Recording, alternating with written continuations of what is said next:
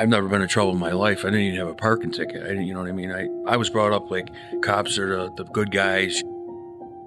I didn't know what was going to happen, but I do know that everything was stacked against me. Everything, like everything. This isn't supposed to happen this way. I'm innocent. I know I'm innocent. I know I had nothing to do with this. How is this possible?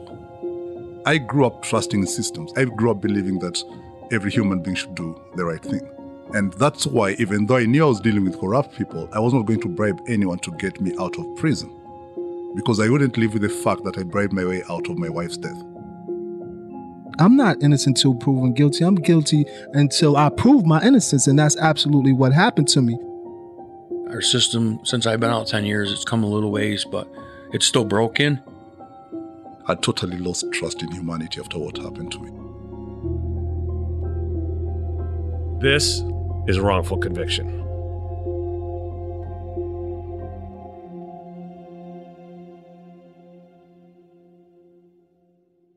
The Kakadu plum is an Australian native superfood containing 100 times more vitamin C than oranges. So why have you never heard of it?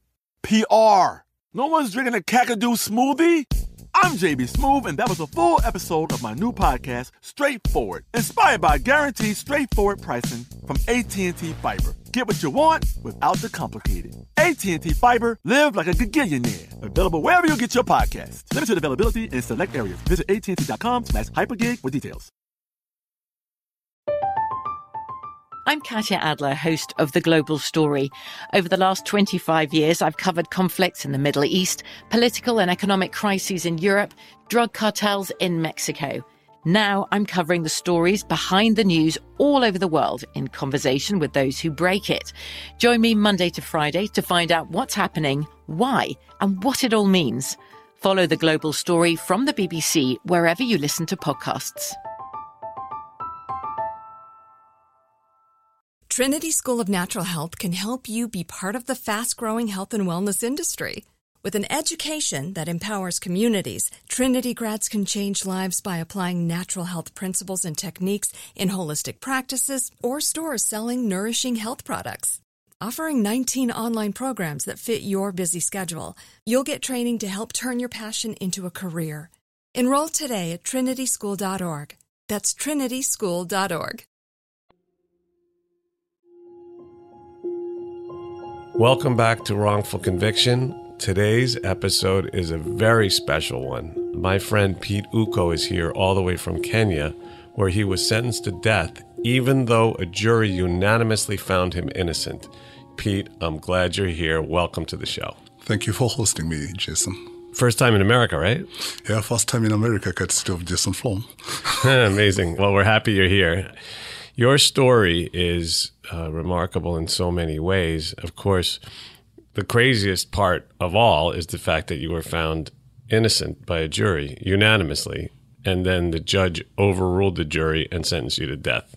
Obviously, they didn't succeed in killing you because you're here, and I'm very happy about that. So you're sort of immortal. And then 18 years in prison later, and now this story is just, it's phenomenal. But let's start at the beginning. So you were born in Kenya? Yeah, I was born in Kenya 48 years ago. A big family of 12. My mom had 9 girls and 3 boys. Wow, which one were you? I'm number 8, back down in the line. Number 8, okay. And to same parents for all 12 kids? Yeah. Amazing. That's how it happens in Africa sometimes. And what about your parents? What did they do? Oh, my dad passed on in 1997, just a year before I went to prison. And my mom is still alive. She's a retired teacher. She stays up country, does farming. We're just aging gracefully. And what was your dad doing before he died? My dad was a lecturer. He was a civil servant. Both my parents actually were teachers. My mom taught me grade 1 to 3. So you grew up in this big, happy family? Yeah. And it was in the city or? No, I grew up, half of our siblings grew up in the city with my dad, my dad was working in Nairobi, and me and the others grew up country. Mom said she wanted to keep at least one of the sons up country because she didn't want the town influence to mess up her son. Then she picked on me. I don't know why. You went to school and graduated. How did the education start? And then we'll get into it. I went to primary school from class 1 to 7. I emerged as one of the best in the country in 1982 exams. primary school exams. Then I was admitted to Alliance High School, which is one of the top schools in the country, where I did my O-levels. After that, I went for my A-levels to another school. And straight from school, my mom wanted me to go study in India. I didn't want to go study in India. So I went straight to business. I was employed by Bata Shoe Company as a shop manager at 19 years, just before I turned 20. And you got married young? Yeah, I was 22 and my late wife was 18. Is that sort of typical in Kenya? So people get married in their teens, early 20s? No, in some instances it is. Now it's changed. But for me, I felt that getting married at that age would help me cool down. I led a pretty wild life and I was just living the life. So I just say that the girl who'd get my baby, I'd just marry her straight. Okay. So when she told me she was expecting my baby, I said, fine, we make it happen. And you did. And we did. And you did. And you had 2 kids. And then one night, everything went horribly wrong in a way that is almost unimaginable. So your wife was raped and murdered in handcuffs in front of the police station. And this is one of the things about this story that just absolutely boggles the mind of everyone who hears it. But the fact is, this is what happened. So first of all, how did this unwind, that fateful night? Like, what were you doing? Where was she? What were the circumstances? How did this go so horribly wrong? I mean, just like you've said, many people, when they hear my story and they see the mood I am in, they think it's, they don't believe what it is. But here, on the 18th evening of December 1998, the story is, I was told my wife left work to come home, and she didn't come home. At that time, I was with my friend Willie. I was with Willie's family, his late brother John, and we did dinner. Then Willie dropped me home later. Jennifer was supposedly leaving her work at 9 p.m., just I think around 9 p.m., according to the evidence I saw in court. And then when she didn't come home, me arrived home, I think 11, when Willie dropped me, and I didn't find her home. Back then, we didn't have mobile phones in Kenya. We didn't have easy communication, so you had to rely on the landlines. So I waited patiently. I didn't see her. I was like, it's not normal for her not to come home, but I don't know where to go start searching. So I just assumed maybe she could have gone to her cousin or a friend or a relative. And yet I had this nagging feeling that something was wrong, but I didn't know just what to do about it. And she was working in a salon? Yeah, she was working in a salon. And she had a late client that night who was having a wedding the next day. These are things that came out in evidence when we were in court. So the client came in just before Jenny was to leave work, and she kept Jenny until 9 o'clock. And then she left Jenny in the salon. Right, and that turns out to be an important detail later on, but go ahead. Yeah, so the next day on 19th, we woke up in the morning. I didn't see Jenny in the house. I didn't find Jenny, so I woke up very early, called the office, her workplace. The phone wasn't ringing. And then I went to my office. It was just not so far from where her office was. Made another call, a second call, because I was now getting agitated. Where could she be? She didn't tell me. I didn't have any information about if she was supposed to go out anywhere.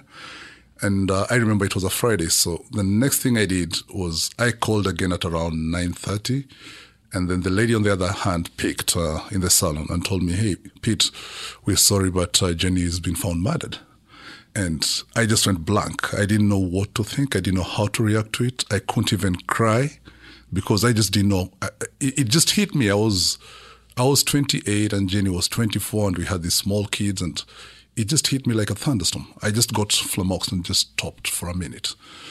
And then I had to recollect myself very fast because, for one, I knew I'd left my kids in the house with the house help, and my sister-in-law also was staying with us. And I just didn't know how to face it. I just lost my dad a couple of months before, and Jenny was closest to me at that moment. And I mean, she was a darling to my mom, very close to my mom. And she helped mom go through that grieving moment. And now here she was. So I didn't know how I was going to face it, tell my mom, tell my kids. I just didn't know how to handle that moment. So the first thing I did, because I asked her, where has it happened? Then she told me the body's been found right outside the fence of the police station. So I just carried my guts and asked myself, how can something like that happen outside a police station? And I know the police station is heavily guarded. I just want to understand. So the police station, it wasn't like an outpost. It was like a proper police station with like police station with lights and yeah, it's a big compound because the police lines are there. The police stay there at the very rear, and then the offices are in the front. So it's a reasonably big, 3 acres, let me say, and it's a reasonably big compound. And so the body was found on the outside, just behind the police lines. We call them the police lines. The police quarters are called police lines in Kenya. So the body was just found outside the fence there. So when she told me that, I couldn't understand how. Because I knew that even on the other end, the police quarters are guarded from back and front. If somebody was going to take somebody and murder them, yeah, the last place they would take them is to the police station. And that's what's hard to believe about this matter. Because initially you're like, how could that happen? I mean, anyone would have said this guy would fear being caught somewhere here. And one of the things I'd seen in Kenya was that if someone raped a lady, he'd take off if the lady didn't know that person. But if that lady got killed in the process of rape, it was out of fear that that person would be identified. And then it happened right outside the police station. The post-mortem report came that the rigor mortis set in when her hand was handcuffed. That was the report of the chief government pathologist at that time. And it's the very handcuffs that were used to strangle her on the neck. So these are reports that I got to find later. But at the initial stage, I went to the police station. I found my in-laws, who apparently hadn't approved of our marriage before because they felt I'd taken out their young girl before. They had a chance to be with her long enough, maybe. My mother-in-law was very supportive. My father-in-law just didn't like me. He just didn't want that. But fast forward to that evening, I reach there. I find some of my late wife's relatives, Jenny's relatives there. Then they tell the cops, lock this guy in. As simple as that. I go to the police station. No one gives me an apology. No one tells me, Pete, sorry or anything. The next thing I hear, come into this room. I get into the police room. I'm told to strip off. I don't know why I'm being told to strip off. I strip off. They do body search. Then I just hear someone say out there, lock this guy in. What time of day was this? That was around 11 o'clock in the morning. Right. So this is now about 12 hours since the murder occurred. Yeah. So you show up there, the other relatives are there, and they see you being taken into the police station. They're the ones who say that I should be locked in. Because they didn't like you. Because they didn't like me. That's why it all started. It was about settling scores, like we didn't like this guy, so maybe let us keep him somewhere. But they didn't know the ramifications. Just to make it clear, they later came on to prison and apologized to me. But it was too late because I'd already been convicted. They knew from the beginning that Jennifer was murdered in handcuffs, raped and murdered in handcuffs, strangled with the handcuffs. Where would you have gotten handcuffs from? That's the big question. You know, the handcuff issue came at the post-mortem stage when the autopsy was being conducted. But when the body was found there, it was, as I said, the rigor mortis set in when the hands were up here in a defensive position. And they had taken the handcuffs off by now. Now I think they'd taken the handcuffs off because she had scratch marks around her wrists and on her neck. So the larynx was broken by whatever it was. What a nightmare. And so they take you into the police station. First they make you strip. Obviously they were trying to see if you had some scratch marks, because obviously she fought, right? Yeah. Jenny couldn't have let anyone do that to her without a fight. Of course not. Yeah. I mean, especially a young mom, but anybody. Exactly. So you had no scars, no scratches. Nothing. Right. And then they start asking you questions. How does it work? No question. I was just told, I was just put in. I wasn't asked a single question. I wasn't told anything. The moment I was told, put this guy in, I was thrown in for 2 weeks without talking to anyone. The law said that I should be taken to court after 14 days. But I was kept there for another 14 days and then 2 more days, which was 1 month. And can you describe that? That's a jail, right? That's not a prison that you were in. No, that's police custody. It's just in the police custody. I was illegally detained for 30 days. And can you describe what that was like? The police jail cells are like 10 by 10 feet, 4 for men and 2 for ladies on the other side. So they're a total of 6. But then it's a place where they bring in every kind of person. The place where my late wife was found murdered was in a densely populated eastland side of Nairobi. So they arrest drunks every other day. The cells are always full. There are no blankets. There are no beddings. There's no nothing. I mean, you're there with drunks. You're there with all kinds of people brought in every day. And then they have to go to court and you're just kept there. You don't know why you're being kept there. No one is telling you anything. You get your newspapers. You read like everything is going on normally, but there's no communication. And they bring the food into the cell? I didn't take any food there. My secretary used to bring me food because at that time I'd started my own business. And so I got food from home. I didn't want to take any food because I didn't trust anyone at that time. Well, it was very smart, actually, because considering that the conspiracy was pretty clear from the beginning. Yeah. You were the convenient scapegoat, and they had to get somebody because they weren't going to arrest one of their own. Yeah, at that time, we didn't even know it was one of their own, but we had strong suspicions that someone was hiding something there. I mean, I had a very good lawyer. George came and took that matter as if it was his own. It's like he was fighting his own life. George is the lawyer, right?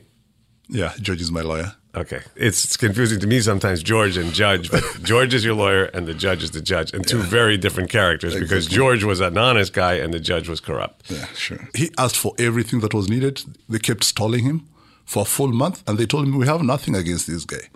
Then he was asking, why aren't you releasing me if you have nothing against him? So I think after a month, I had to write a letter to the police commissioner and to the attorney general of the country, because I'd noticed a pattern of cover-ups and pattern of travesty of justice.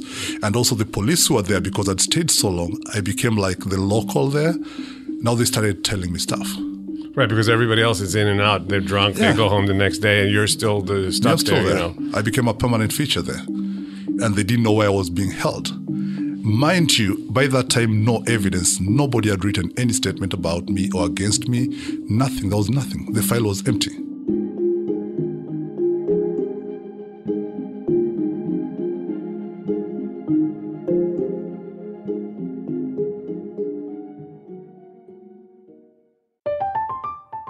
I'm Katya Adler, host of The Global Story. Over the last 25 years, I've covered conflicts in the Middle East, political and economic crises in Europe, drug cartels in Mexico. Now I'm covering the stories behind the news all over the world in conversation with those who break it. Join me Monday to Friday to find out what's happening, why, and what it all means. Follow The Global Story from the BBC wherever you listen to podcasts. Xfinity has free premium networks for everyone this month, no matter what kind of entertainment you love. Addicted to true crime? Catch killer cases and more spine-tingling shows on A&E Crime Central. Crave adventure? Explore Asian action movies on Hayya. Searching for something extreme? Check out skating, snowboarding, and more on Fuel TV Plus, the global home of action sports. And find crowd-pleasing bops on iHeartRadio's Hit Nation playlist. There's new free shows and movies to love every week. Say free this week in your Xfinity voice remote. Trinity School of Natural Health can help you be part of the fast-growing health and wellness industry. With an education that empowers communities, Trinity grads can change lives by applying natural health principles and techniques in holistic practices or stores selling nourishing health products. Offering 19 online programs that fit your busy schedule, you'll get training to help turn your passion into a career. Enroll today at trinityschool.org. That's trinityschool.org. So you had an empty file, 30 days go by, because you weren't actually formally charged for 4 months, right? No, I after 30 days, when I wrote the letter, I wrote an official letter now of complaint to the Attorney General and to the police commissioner. And I was very blunt in it. I said I don't understand why I'm in police custody. I'm supposed to be mourning my wife. I'm supposed to be finding out what happened to my wife. And taking care of your children. Yeah, and taking care of my children. But someone has turned it into a circus. And they're using that opportunity to make up stuff and to cover up everything. So I said, for heaven's sake, take me to court. If you feel you have anything against me, I'm the one who has to take me to court. And when they got that, because it was published in the media, they felt that I'd really gotten to them. I mean, back then, the criminal justice system was very rotten. You're not supposed to question the police. You're not supposed to question anybody.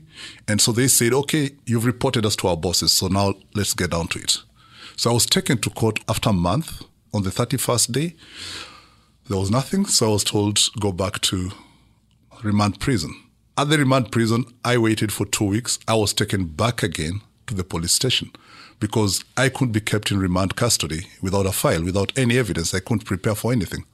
There was nothing on me. And so I went back to the police station. They kept me again for another 30 days. Then they charged me after 60 days. By the time they were charging me, they didn't have a single evidence or any statement. So the first statement was written 4 months after my arrest in April, because I have all the statements, we have all the dates, so we could see when that thing was written. Right. That's the number I had in my head, was the 4 months, because that's when the only quote-unquote witness, who wasn't even really a witness, and certainly wasn't a witness to the murder. But this guy all of a sudden comes out and remembers details. And we see this again and again in frame-ups, right? Where suddenly you have somebody have a miraculous recollection of something that happened weeks or months or years ago that they couldn't remember when they were initially questioned. And that's what happened here. They had obviously somebody went and spoke to this guy and told him what to remember. Yeah, and I thank God, like, I think you can try to hide some things, but you can't hide everything. And this guy, when he came to court, he was very frank and candid. And in his statements, he says he only wrote that statement after he was approached by the police to go to the police station and write it. He had nothing. He was told, now come and do this. And that's why his statement was so disjointed. He had two statements. He wrote the first statement. He wrote the second statement, which contradicts the first statement. Luckily or unluckily, they gave me both statements, so we just choose those two statements to discredit his evidence. They were not adding up. Okay, so what did he even say that he saw? He said he saw someone come to pick Jennifer from work at 8, then they left at 9. Mm-hmm. Now, that person was supposed to be me. And me, I was somewhere else with Willie and Linda and John and the family. Right. So you had an alibi, and it was a good alibi because these weren't even family members of yours. They weren't family members, right? And my alibi stood. By the way, that's the other absurd thing about my case. My alibi was accepted, and yet I was still convicted. Okay. It's getting weirder and weirder. But how long did it take from this point to actually get to trial? We went to trial in July because George, my lawyer, was very insistent that we had to get that thing cracking. He didn't see a reason why I was supposed to be in prison for something I didn't do. And George incidentally also knew my late wife. They come from the same region. Me, I married from Kenya. There was this issue of this tribe should not marry this tribe at that stage. Nowadays, it's more common and people intermarry and stuff. So there was that, and it was basically political, but it got ingrained in many people's psyche that certain tribes should not intermarry due to political competition. But then I went against the grain, and my dad had told me human beings are equal. So it doesn't matter where your friends come from. But just to go back to your question, this guy, when he came and wrote that statement, he came to court and said, I was told to do X, Y, Z. I was taken to the cell where Pete was before I wrote this statement. So he didn't even know who he was talking about. He was brought to the police cell. He was shot. This is a guy. After that, he went and wrote the statement. These are stuff that's in his official statement to the police and evidence in court. But at that point, no one wanted to do the right thing. The judicial system was totally corrupt. Judges were taking bribes left, right, and center. Some judges were even giving the litigants, as long as they were paid, you write the judgment, bring it for me to sign. And that was one of the causes that Kenya had a total overhaul of the judiciary in 2003, because it was rotten to the core. So the judges were the richest guys in town, I guess, right? Pretty much. I don't know what they were doing with their money. I think they were drinking it off and just running around with pretty people, maybe. I don't know. But the thing is, my judge was one of the first to be sacked for corruption. You really hit the reverse jackpot in terms of getting a judge and then an appellate judge as well, both of whom were proven later and fired for being totally corrupt. Yeah. Back to the story. So you go to trial in July. Yeah. Now, let me just remember. So you've now been behind bars for... That's the 7th month now when the trial starts. So, mine was pretty fast because back then you could start a trial after 2 years. Kenya, there was a big backlog. Judges didn't want to do cases. But thank God to my lawyer, George. He was very, very persistent. And he really pushed to have everything done because he didn't see the reason why he should be in prison. So this guy comes to court. He says he saw Jennifer being walked away by this guy who's supposed to be me. Then he forgets at the same time, Jennifer had a client at the very time he's talking about. Jenny was with a client in the salon, and that's why she stayed late until 9.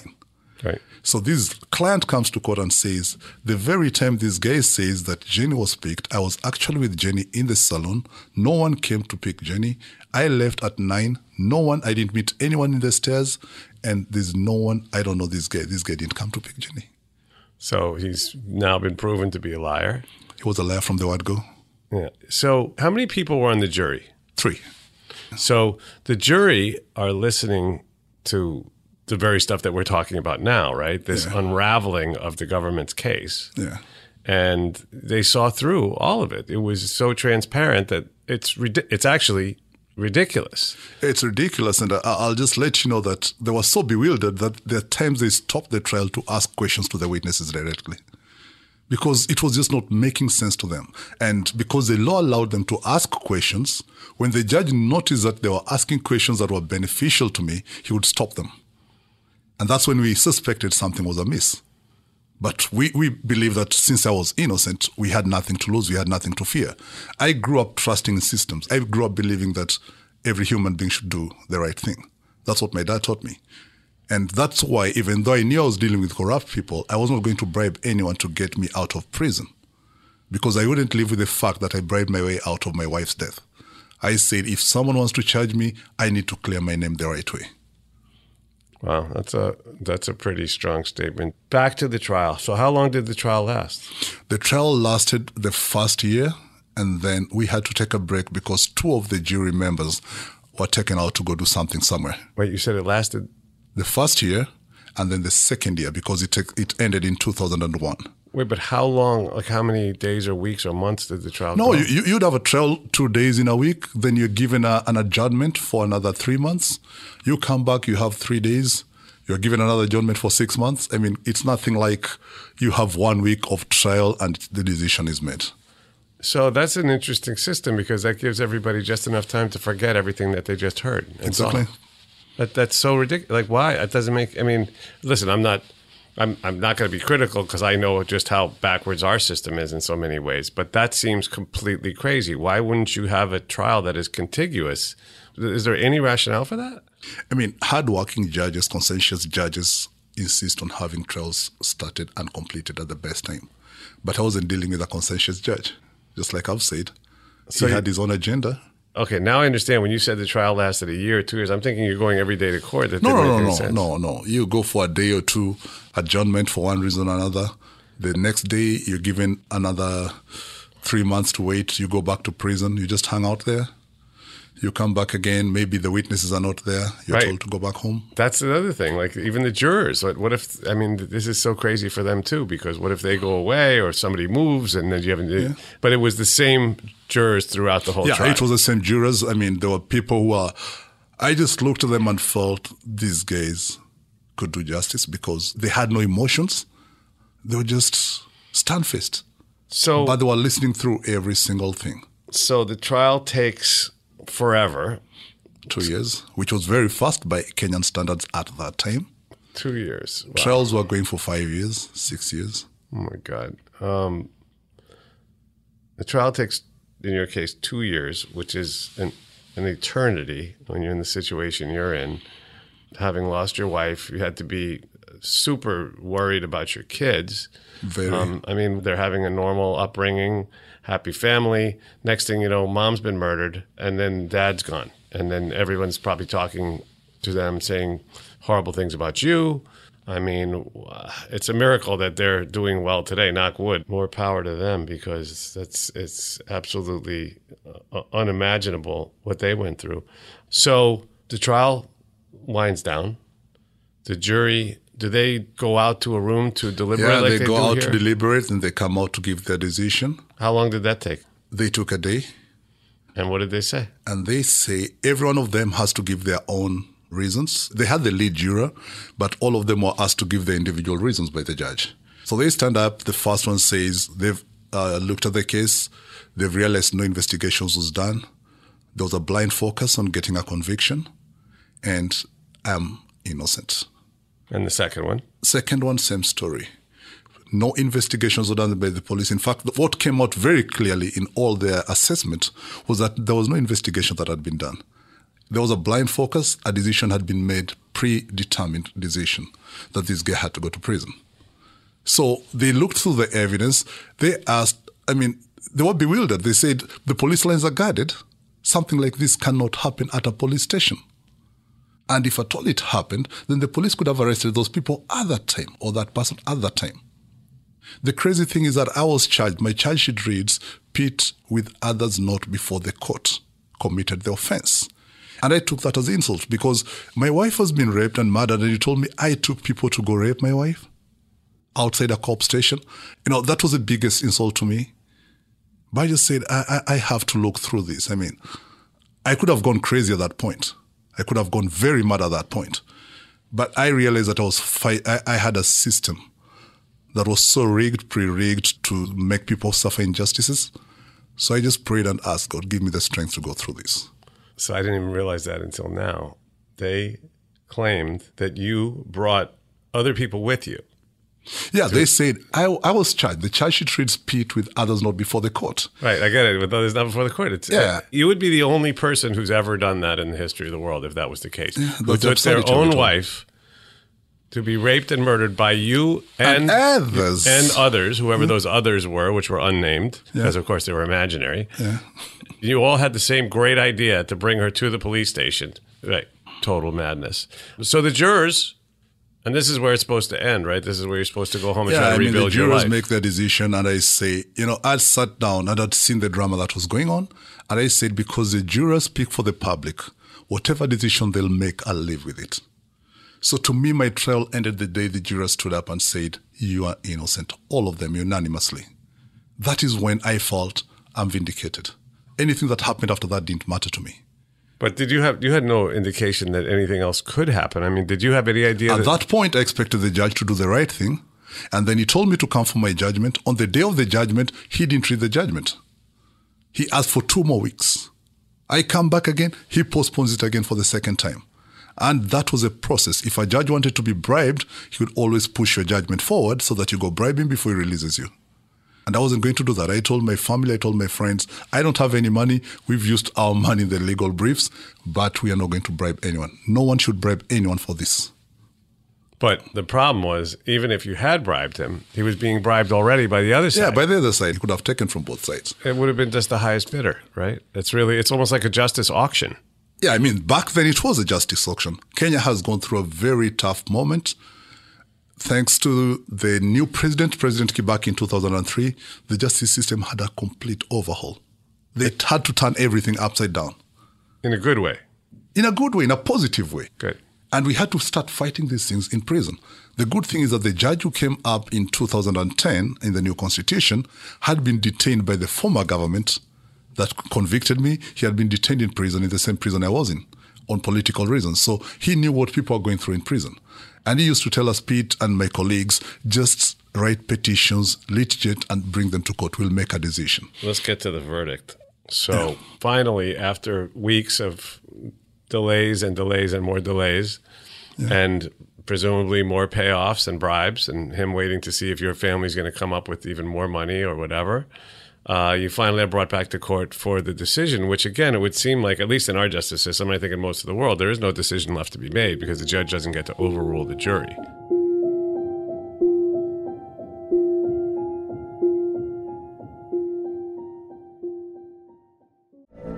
From BBC Radio 4, Britain's biggest paranormal podcast is going on a road trip.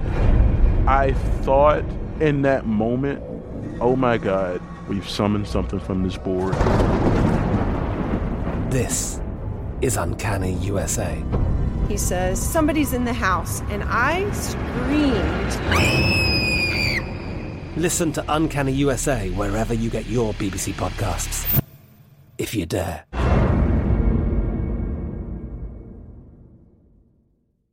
Xfinity has free premium networks for everyone this month, no matter what kind of entertainment you love. Addicted to true crime? Catch killer cases and more spine-tingling shows on A&E Crime Central. Crave adventure? Explore Asian action movies on Hi-Ya. Searching for something extreme? Check out skating, snowboarding, and more on Fuel TV Plus, the global home of action sports. And find crowd-pleasing bops on iHeartRadio's Hit Nation playlist. There's new free shows and movies to love every week. Say free this week in your Xfinity voice remote.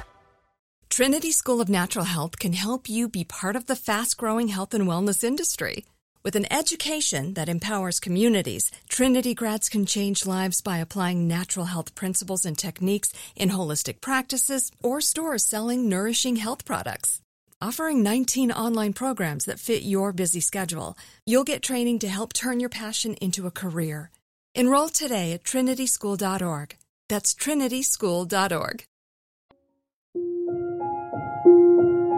So, you come back finally, this ordeal is presumably coming to an end, but actually it was just beginning. Yeah, it was just beginning because, okay, the judge makes a final decision, but the law in Kenya says, the case law that had been established stated that in the event he goes against the decision of the jury, he's supposed to give reasons. He's supposed to say, I don't agree with them because of 1, 2, 3.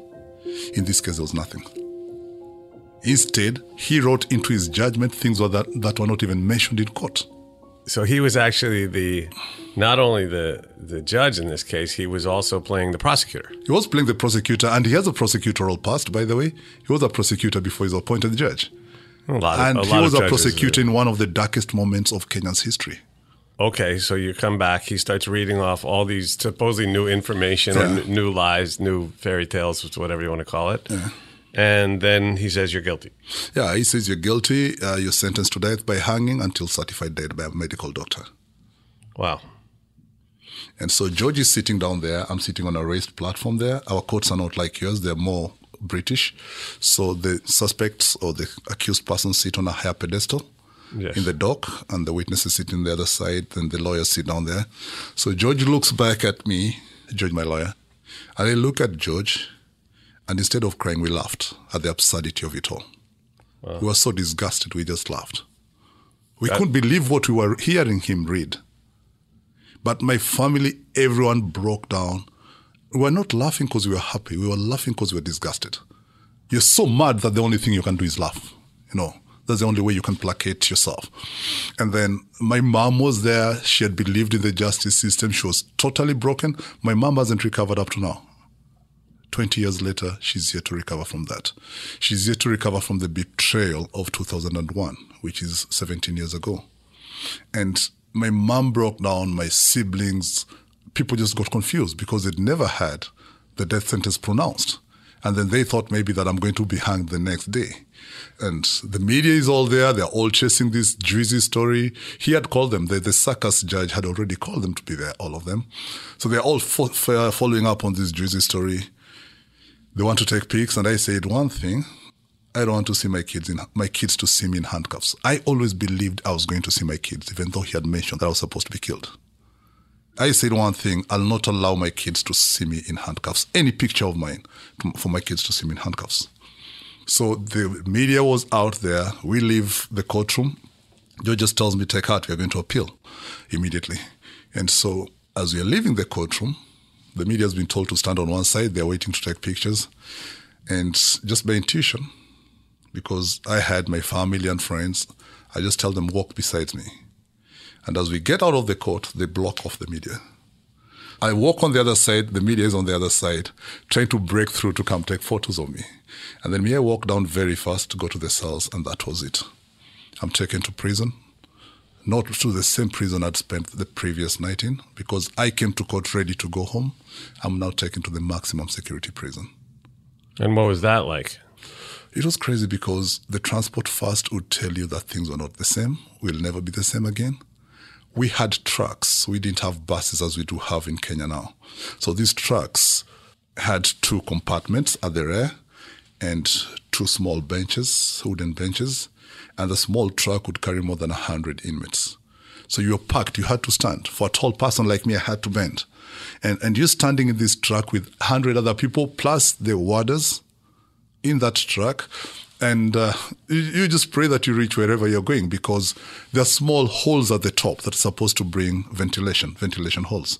There are no windows. It's just a metal cage. It's like a cage. Let me use the word, a cage. And so the journey is long. We arrive at the prison, the maximum security prison at night, around 8 o'clock. So who's this person who's been brought in? I'm meeting new people for the first time. All the cops want to know about my case. Everyone is asking many questions, which I'm not answering, of course, because I'd learned how to live with people by that time. I totally lost trust in humanity after what happened to me. And I just didn't want to start talking to anyone I didn't know while they were asking me questions. So I was processed through the system, then taken to the cells. And that cell block, you had your own cell? No. I was sharing that cell, the 8 by 7 foot cell with 13 other guys. What? 8 by 7 foot cell with 13 other guys? Yeah, and I'm 6'4". Yes, you are. You're not a small guy. You're a larger than life character in many, many ways. So there's 13 other guys. So could you even lie down in there? You can't lie down. You sit down around in a corner. You just have to agree on yourself. One thing I loved about prison is that inmates really agree on things as a unit in Kenya. You have no choice. We have no choice. So we say if we get in with our shoes or with our slippers, we could easily get sick because there was no water, so to speak. There was no running water at that time. And food was not guaranteed at that time because even the jailer at that time was very corrupt. And he was always ensuring that we had a meal one or the other day, into alternating days, so that in between he would know what to do with it. But when we went to prison at that time, we agreed, okay, we are many in the small cell. So you leave your slippers outside, you get in, you put them back to back. Then we had made somewhere to hook them so that you don't get diseases in the cell. We had a bucket toilet that had to be hung on the door because there was no space to put it down there. Oh. And we slept side by side. There was no blankets. Back then, 1998 to 2001, there were no blankets in our prisons. So if you managed to get a small piece to cover yourself, fine. But it was so hot in there because you're 13 grown-up men in a small cell, or 14 in that case, and then it's so hot. The next guy is literally on your skin. We had lots of skin diseases. Luckily, I never got sick for the 18 years I was in prison. It's a miracle. You would sleep basically like sardines. On my side, I had marks on my side here. On my hip. Because you sleep on this hip, it's not a carpeted floor, it's a terrazzo floor. The guys on this side, you all face right. The guys on the other side face left. So when you want to turn, you have to agree on what time to turn so that the other guys go on the other side, you guys turn to the other side. Right. So literally like sardines, and you have to turn at the same time, and by then you have cramps. It's got to be insane. You have cramps, but after 2 weeks, you get used to it and your body becomes immune and mute, and you just go with the motions. You become robotic. And you would be allowed out of the cell 30 minutes in a day. 30 minutes in a day? Yeah, if at all. And that's only Monday to Friday, but from Saturday and Sunday, no, nothing. Nothing. Unless you had a visitor, then you'd go out. So it was a privilege. Actually, when I came home, there's a day I just stood out and saw the sunset for the first time in 18 years. And I just stood and watched the sun go down. I was like, this is what I was denied for so long. Something I never saw. In prison, I never got to see the sunset for 18 years. Right, because you were locked up in your cell by 6 o'clock. Yeah. And so how the hell did you maintain your sanity? There must be guys in there literally losing their mind because, how can you put people that close together and so hot and so uncomfortable physically and no room to move and no room to do anything? Did you have any books in there or anything else? Yeah, I could get books. Newspapers were illegal, were prohibited at that time. Later on, they were allowed. But initially, I loved reading. And I'm a man of faith, so I really kept to the faith. And the good thing is people who were in the faith, you'd be allowed sometimes to go out more than once. So you'd go 30 minutes in the morning, 30 minutes in the afternoon. And many people actually came to the faith just because he wanted that opportunity. Yeah, that'll get your religion real quick. I just learned how to keep my head underwater, not to stick out, not to ruffle feathers, but not also to walk on with anything. I became a voice to many of my colleagues in prison. They appointed me as one of their leaders. So I would speak out. We said I told the officer in charge, the warden in charge, we want to do things differently. We're not going to be confrontational because we are going to write memoranda. If we have an issue, we want to write a memoranda, call us the people involved, and then we face it with them. So we started writing memoranda about congestion, about torture, about every other thing that you could imagine there. We brought issues because we realized that the government was giving enough money for our food, which food we were not getting. So we said it's not the problem of the government, it's an institutional problem. So we demanded for what was rightfully ours. Luckily, by that time, the new president had come in. The prisons department had moved from punishment to correction and rehabilitation. You're a big guy. You're much bigger than an average person. So getting so little nourishment in there, did you lose a ton of weight? No, I think I could have lost some weight, but I always believe it's all in the mind. I learn to appreciate whatever I have. I don't go for the big things in life. I just try to live within my jacket and just appreciate every little thing I get. I'm very appreciative, by the way, and I work within that budget. The good thing is that by doing that, I don't stress myself out like I can't get this and this and that. I just live and appreciate whatever it is. And contrary to what you might think, I don't eat much. Wow, that's amazing. Well, that's a good thing for that too. So were you in that same prison for 18 years? No, after 1 month, I was taken to another security prison in a place called Naivasha. Now, that's the biggest prison in the country. In fact, I think in East Africa. It's massive. It's got a football field inside it. But that's one prison that's feared by many people because the wind blows from the Rift Valley into the prison. And so if you don't have anything to cover, you'd get cold, you'd get tuberculosis. And if someone visits you the first time, they wouldn't want to come the second time because it was so far removed from the road, from the transport network. So it's one of the most feared prisons back then. But now it has the biggest school population of all prisons in Africa. So they're educating the inmates. Yeah, it's become a model institution. The new reforms that were brought by the Kenya Prison Service, they first accepted, they had made mistakes. They had a paradigm shift. And we thank the former vice president who was made in charge of the prisons docket. Prisons in Kenya are public institutions. So he said he wanted to see prisoners treated humanely. We started having that chance, and that's how we started now getting more hours out in the sun. Torture became outlawed, and inmates had a chance to go to school, learn skills, get visitors. We have an open door policy in our prisons in Kenya, and we could manage all that. I learned art in prison. I started training my colleagues in art. I formed the organization I run now while I was on death row, and we started doing activities outside prison but organizing from prison. And people thought that we were so well funded. I didn't have any money. What I did was design T-shirts, design cards, sell them to my fellow inmates, sell them to the other guys out there, use those proceeds to run the crimes awareness campaigns that we were doing outside. And I just thank God because there was so much ownership of the process that being in prison now didn't become a burden. It became an opportunity to reinvent myself and to find myself.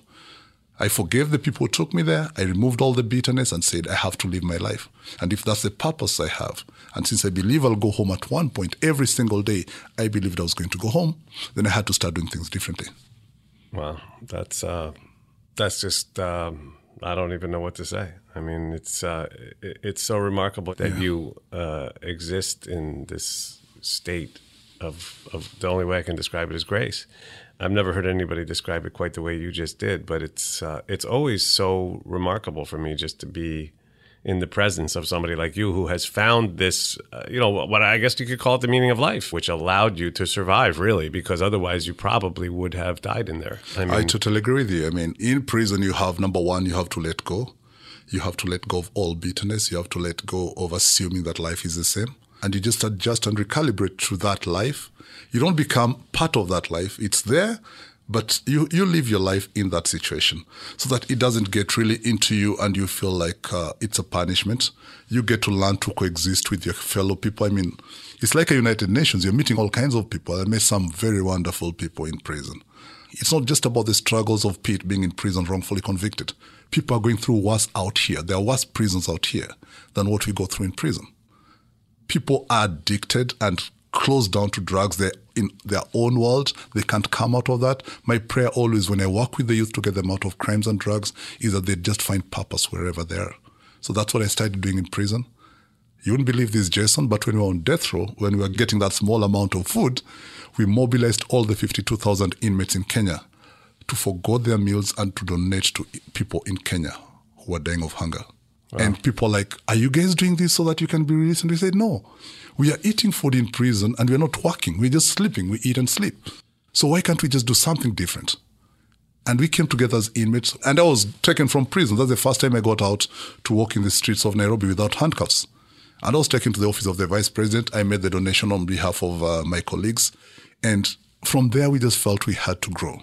So the different programs that were brought, the leadership of the Kenya Prison Service helped us change that. The judiciary was revamped. The corrupt guys were taken out. We started seeing changes. And now we were using the law now to help overturn most of these things. I was writing appeals and petitions for my colleagues in prison. Last year, the year before I left, that was 2016, I got 6 guys out of death row. And I hadn't even cleared my law degree. But that was just things we learned how to write those things. After so many years, you just learn naturally to do some of this stuff. look at the evidence, look at the case law, make your presentations in court. It's crazy enough, some of the cases I've used in my pleadings were influenced by what the Innocence Project is doing in America. I've always been a great fan of the Innocence Project. I intend to set up something similar in my country. You studied the law. Well, you got your college degree in prison, and then you studied the law. And now you're about to graduate from the University of London Law School, which is a part of the story that we have to get to. But before that, how did you get released? Oh, in 2016, August, my son was going to graduate. They were clearing the university. And one thing that had really killed my mood in prison was that I was not able to be there for my kids' primary school graduation, high school graduation, and now they had their final graduation in university. And I felt that if I was not going to attend that, then I had no business getting out of prison. It came to that. That's when I was depressed. Just to feel that my kids had grown without me, they'd not seen me, they had had visits from other families, they'd seen other kids being visited and they couldn't have their dad there. They couldn't tell their colleagues in school that their dad is in prison for allegedly murdering their mom. I mean, I felt that those kids deserved me to be there with them for their graduation. So I took a leap of faith and wrote to the president of the country, President Kenyatta, and told him, Your Excellency, I was charged with this offense of murder. I still maintain my innocence. I don't agree with the decision, but as a law-abiding citizen, I respect it. And so the position is that my kids are going to graduate and I need to be home with them for their graduation. So could you use your prerogative to set me free? And he did? He did in October. How did you get the news? I was assisting, like in prison, I was always in the documentation office, helping type appeals and process the appeals for the inmates. And then there was this breaking news. So one of the wardens in the office said, Pete, something has happened. Guys are being released. I mean, the president has just signed an order releasing guys. And we know you must be in there. And then I was like, people have been released before, but I've never been there. I mean, every other year people would tell me, Pete, you're going home. You don't deserve to be here. But it never happened. But I just felt in my spirit at that time like the time has come. So I left the documentation office and went to my cell. By the time I was living in my own cell, though it didn't have a toilet, but it was a different block. We were only 11 of us in that cell. It's a privilege I was given by the officer in charge. So I went down to my cell and just prayed and told God, if it's your will, let it be done. And I just hung on there. Then an hour later, the Commissioner General of Prisons drives in with the Power of Mercy staff and with his team. So I'm told, Pete, you're being called outside. So on walking out, the commissioner tells me, you know what? You wrote a letter to the president and he said you can go home. And he's such an amiable person. He talks like it's just a joke. So first I'm like, but when I look at the team he's has with, then I have reason to believe. After that, we were called to the hall, then the names were read out, and when we were just about to leave, I called my daughter. I went to the office and called my daughter. I told her, Whitney, I'm going home. I'm coming home. Then she was like, Dad, you always like cracking jokes. I mean, I don't trust what you're telling me. So let someone else tell me. So I give the cops the phone and tell this girl I've been released. And she says, no, I'll only believe when I see you. That's how stubborn my daughter is. And then she goes like, okay, Dad, if I see you, then I'll believe. But I'm not telling anyone. And then the prison warden tells us, Pete and our colleagues, this is late in the evening, it's raining heavily, we'd like this thing to be covered by the media, so would you guys just mind spending an extra night in prison, then you go in the morning, if you will, because it's for our sake that we don't know if we'll see you guys again, and we just wanted this story to come out. So we indulged them, and we go and sleep. And so you spent an extra night in prison after I all spent these an years. extra night after release. Did you sleep though? No, I slept very deeply. I was just thankful. I listened to a lot of music. I slept late. I slept at around 3.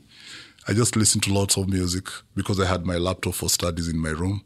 And then I went to bed at around 3 a.m. So I woke up late. The other guys, I think they didn't believe because they woke up at 6. By 6, they were in the office like, we want to go home now. So even just the moment the doors were open, they were out at the documentation office asking to go home. And so my mom came in. Those were one of the pictures I look at, and she just hugged me and broke down. And I didn't know how to handle my mom crying. I mean, it was deep. Then she started singing, thanking God, crying, just on my chest. And I was just trying to reassure Mom that all's okay, it's all over.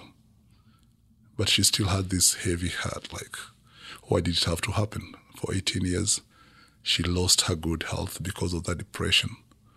And as we're speaking right now, yeah, she's struggling with her health, but thank God she's strong. So then they take you and your mom, and they put you in the... then we pass through the office of the African Prisons Project just to say hi. And then after that, we go over to my sister's place, who had come with my mom. And now my daughter still doesn't come. She still doesn't believe that I've been released. And I've called both my daughter and my son. So as I'm leaving, because I had to take a detour and we used a long route because of traffic, it was around 3 o'clock. I call a friend of mine, a very close friend of mine and a mentor of mine. And I tell him, Carol, you know what? I've been looking for you, but I don't know where to find you. So no, I was looking for your son because your son was supposed to go for an interview and I can't trace him. So I tell him, I'll tell him. I'm going to meet him, then I'll tell him. Then he asked me, where are you at? I said, I'm home. Like, come on, stop kidding me. Because people think, when I was in prison, I liked cracking jokes just to keep people's moods on the app. So he thinks it's another wild joke again. So he invites me to his office. Nice catch up. He's a childhood friend. After that, we go to my sister's place. Then by that time, my daughter started believing because now she's getting calls from different people. And she joins me at my sister's place where my son was staying. My sister is my hero, Christine. She took good care of those kids for a while, for more than 8 years, through high school, teenage stuff. And she just took good care of them. And she's a sickling. She doesn't have the best of health, but she took them in like her own and really saw them through what they were going through. What was it like when you saw your kids for the first time in 18 years as a free man? I mean, did you meet them both together at the same time? No, I wasn't seeing them for the first time. In the prisons in Kenya, when the laws were changed, we agitated for a law to be enacted called the Persons Deprived of Liberty Act. And in that act, we have parental visits. Yeah. So 4 times in a year, by law, parents and visitors and friends can just come and hang out the way, you just hang out, you bring food from home, you sit, you make food from home, you come and sit down with the family and just have quality time. And other than that, you can also apply on special days, like when my daughter came to introduce her then boyfriend. She told me, Dad, I want to introduce someone to you. And I asked for permission from the officer in charge. We were given a room. We just hung out. So I'd already seen them from the time they were, after the first 8 years, when they'd been told that I was dead. I didn't tell you that. They grew up knowing that I was dead for the first 8 years. Their identity had been changed. So when I met my daughter for the first time, I couldn't recognize her after 8 years. And then when they went to first from 9th grade, now I started seeing them. They could come to prison and see me. Wait, so they grew up thinking you were dead? They were told I was dead. Wow. By who? By the very people who said I should be locked in. The in-laws. Wow. Yeah, but the good thing, I thank my mom-in-law because she's the one who told me, Pete, I'm sorry, but I told your kids that you're dead. And I told her, Mom, I have nothing against you. I love you just like my mom, and I'll always love you. Whatever you did, I don't know why you did it. I have nothing against you, and we just have to live the life God has allowed us to live. Amazing. So I do want to talk about the African Prisons Project. Yeah. I was very honored and humbled to be asked by the founder of the African Prisons Project, Alexander McLean, to come over to Uganda and give a TEDx talk inside a maximum security prison in Kampala. And of course, it was during that trip that you and I met. So can you share with our listeners what the African Prison Project is and what it does and how you're involved in it? Oh, yeah. The African Prisons Project was started 10 years ago by Alexander. I met Alexander when I was in prison. And just about that time, I'd been invited by the Judicial Service Commission to go give my views on behalf of the inmates about revamping the judicial system. And so when I went to that interview, I met all the top players in the criminal justice system. And the Attorney General then asked me, are you a lawyer? Then I told him, no, I'm not a lawyer. They told me, would you like to study law? I told him, yeah, if you pay for me, sir, I'll gladly study. They said, Pete, we know what you have in you and we know what your motivation is to study. So we are going to help you. We are going to pay half of your fees. And Alexander said, fine, as at African Prisons Project, we don't have a budget for education right now. We are not doing legal education. But if you have someone to pay for your half, I'll gladly pay for you the other half. That's how we started off in 2012. I went to university through the African Prisons Project. In 2013, I had to be taken from prison to go do my exams outside at the British Council, which was a great honor. Then the officer in charge asked me, Pete, why are you doing this thing alone? And there's so many people who are suffering and who need that help. And I got in touch with Alexander and told him, come on, could you try and get more guys to be supported in this course? And later on, more people joined the program. And the inmates are being trained to be change makers. They're doing that in 3 prisons. They're being trained in law. In Kenya, 3 prisons. In Uganda, I think it's Luzira. And they're being trained in law and paralegal staff to assist their fellow inmates. And also, when they go out, to assist the indolent in society. So that's a project that goes there. After that, after my first year, I graduated. And after the first year, African Prisons Project started paying for my fees at the University of London. And the money, because my gracious guests, hosts or supporters, Justice Isaac, was still giving me $400 per year, I used that to pay for my children's school fees. And that's how my children went through school. Amazing. Because I'd exhausted all my funds at my trial. I mean, so Justice Lesna Ola, Isaac, and Ahmed Nasir and Alexander helped get me on my feet to what I'm about to complete right now. So Alexander McLean is a hero of mine. I'm a big supporter of his work, proudly. And he has been going for a long time now into some of the most hopeless places on earth, some of the prisons in Kenya and Uganda, and I think other parts of Africa, and training people like Pete, who's sitting in front of me now, in the law, so that they can do exactly what you did, which is find a way to get yourself out and then in the process help other inmates. So, Pete, this story is absolutely remarkable.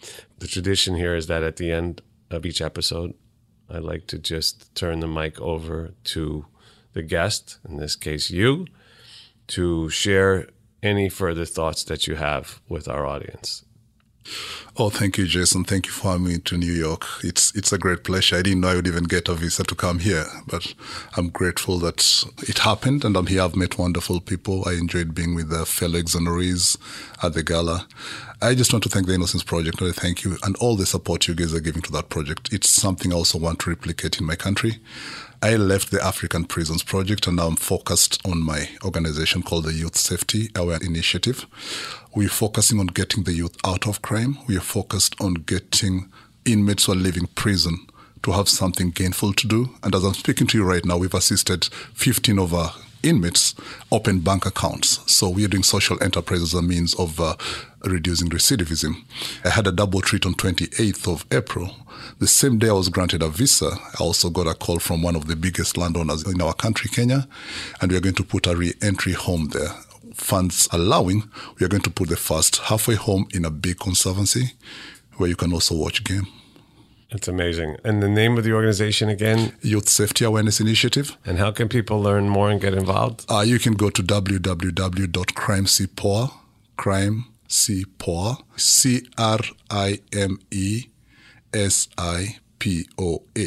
Crime Cipoa means crime is not cool. So we used a local slang to reach out to the youth. That's what we started doing in prison. And when we got it registered, they said they cannot register the name crime as an NGO. So we got Youth Safety Awareness Initiative. But the brand name, which is registered brand name now, is Crime Cipoa. Crime is not cool. Okay, so the organization is Youth Safety Awareness Initiative. Yeah. Go and visit and learn about this amazing work of this amazing man who's sitting here in front of me now, which is a miracle in and of itself. Yeah. And join me in supporting this work because this is, in fact, a global problem. We focus a lot on America, on wrongful conviction, but it's a global problem, and there's so many people who need our help. So I want to thank you, Pete Ouko, for coming on the show and sharing your thoughts and your amazing journey with our audience. Thank you, Jason, for hosting me. It's a pleasure.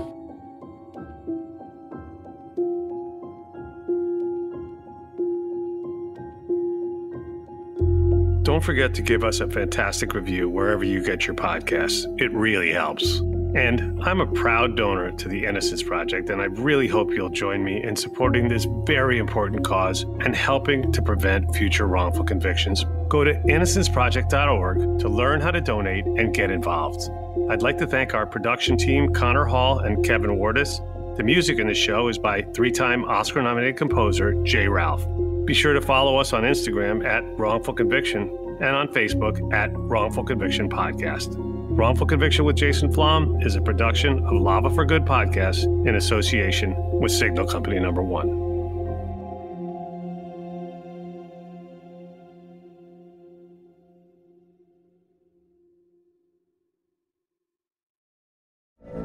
From BBC Radio 4, Britain's biggest paranormal podcast is going on a road trip. I thought in that moment, oh my God, we've summoned something from this board. This is Uncanny USA. He says, somebody's in the house, and I screamed. Listen to Uncanny USA wherever you get your BBC podcasts, if you dare.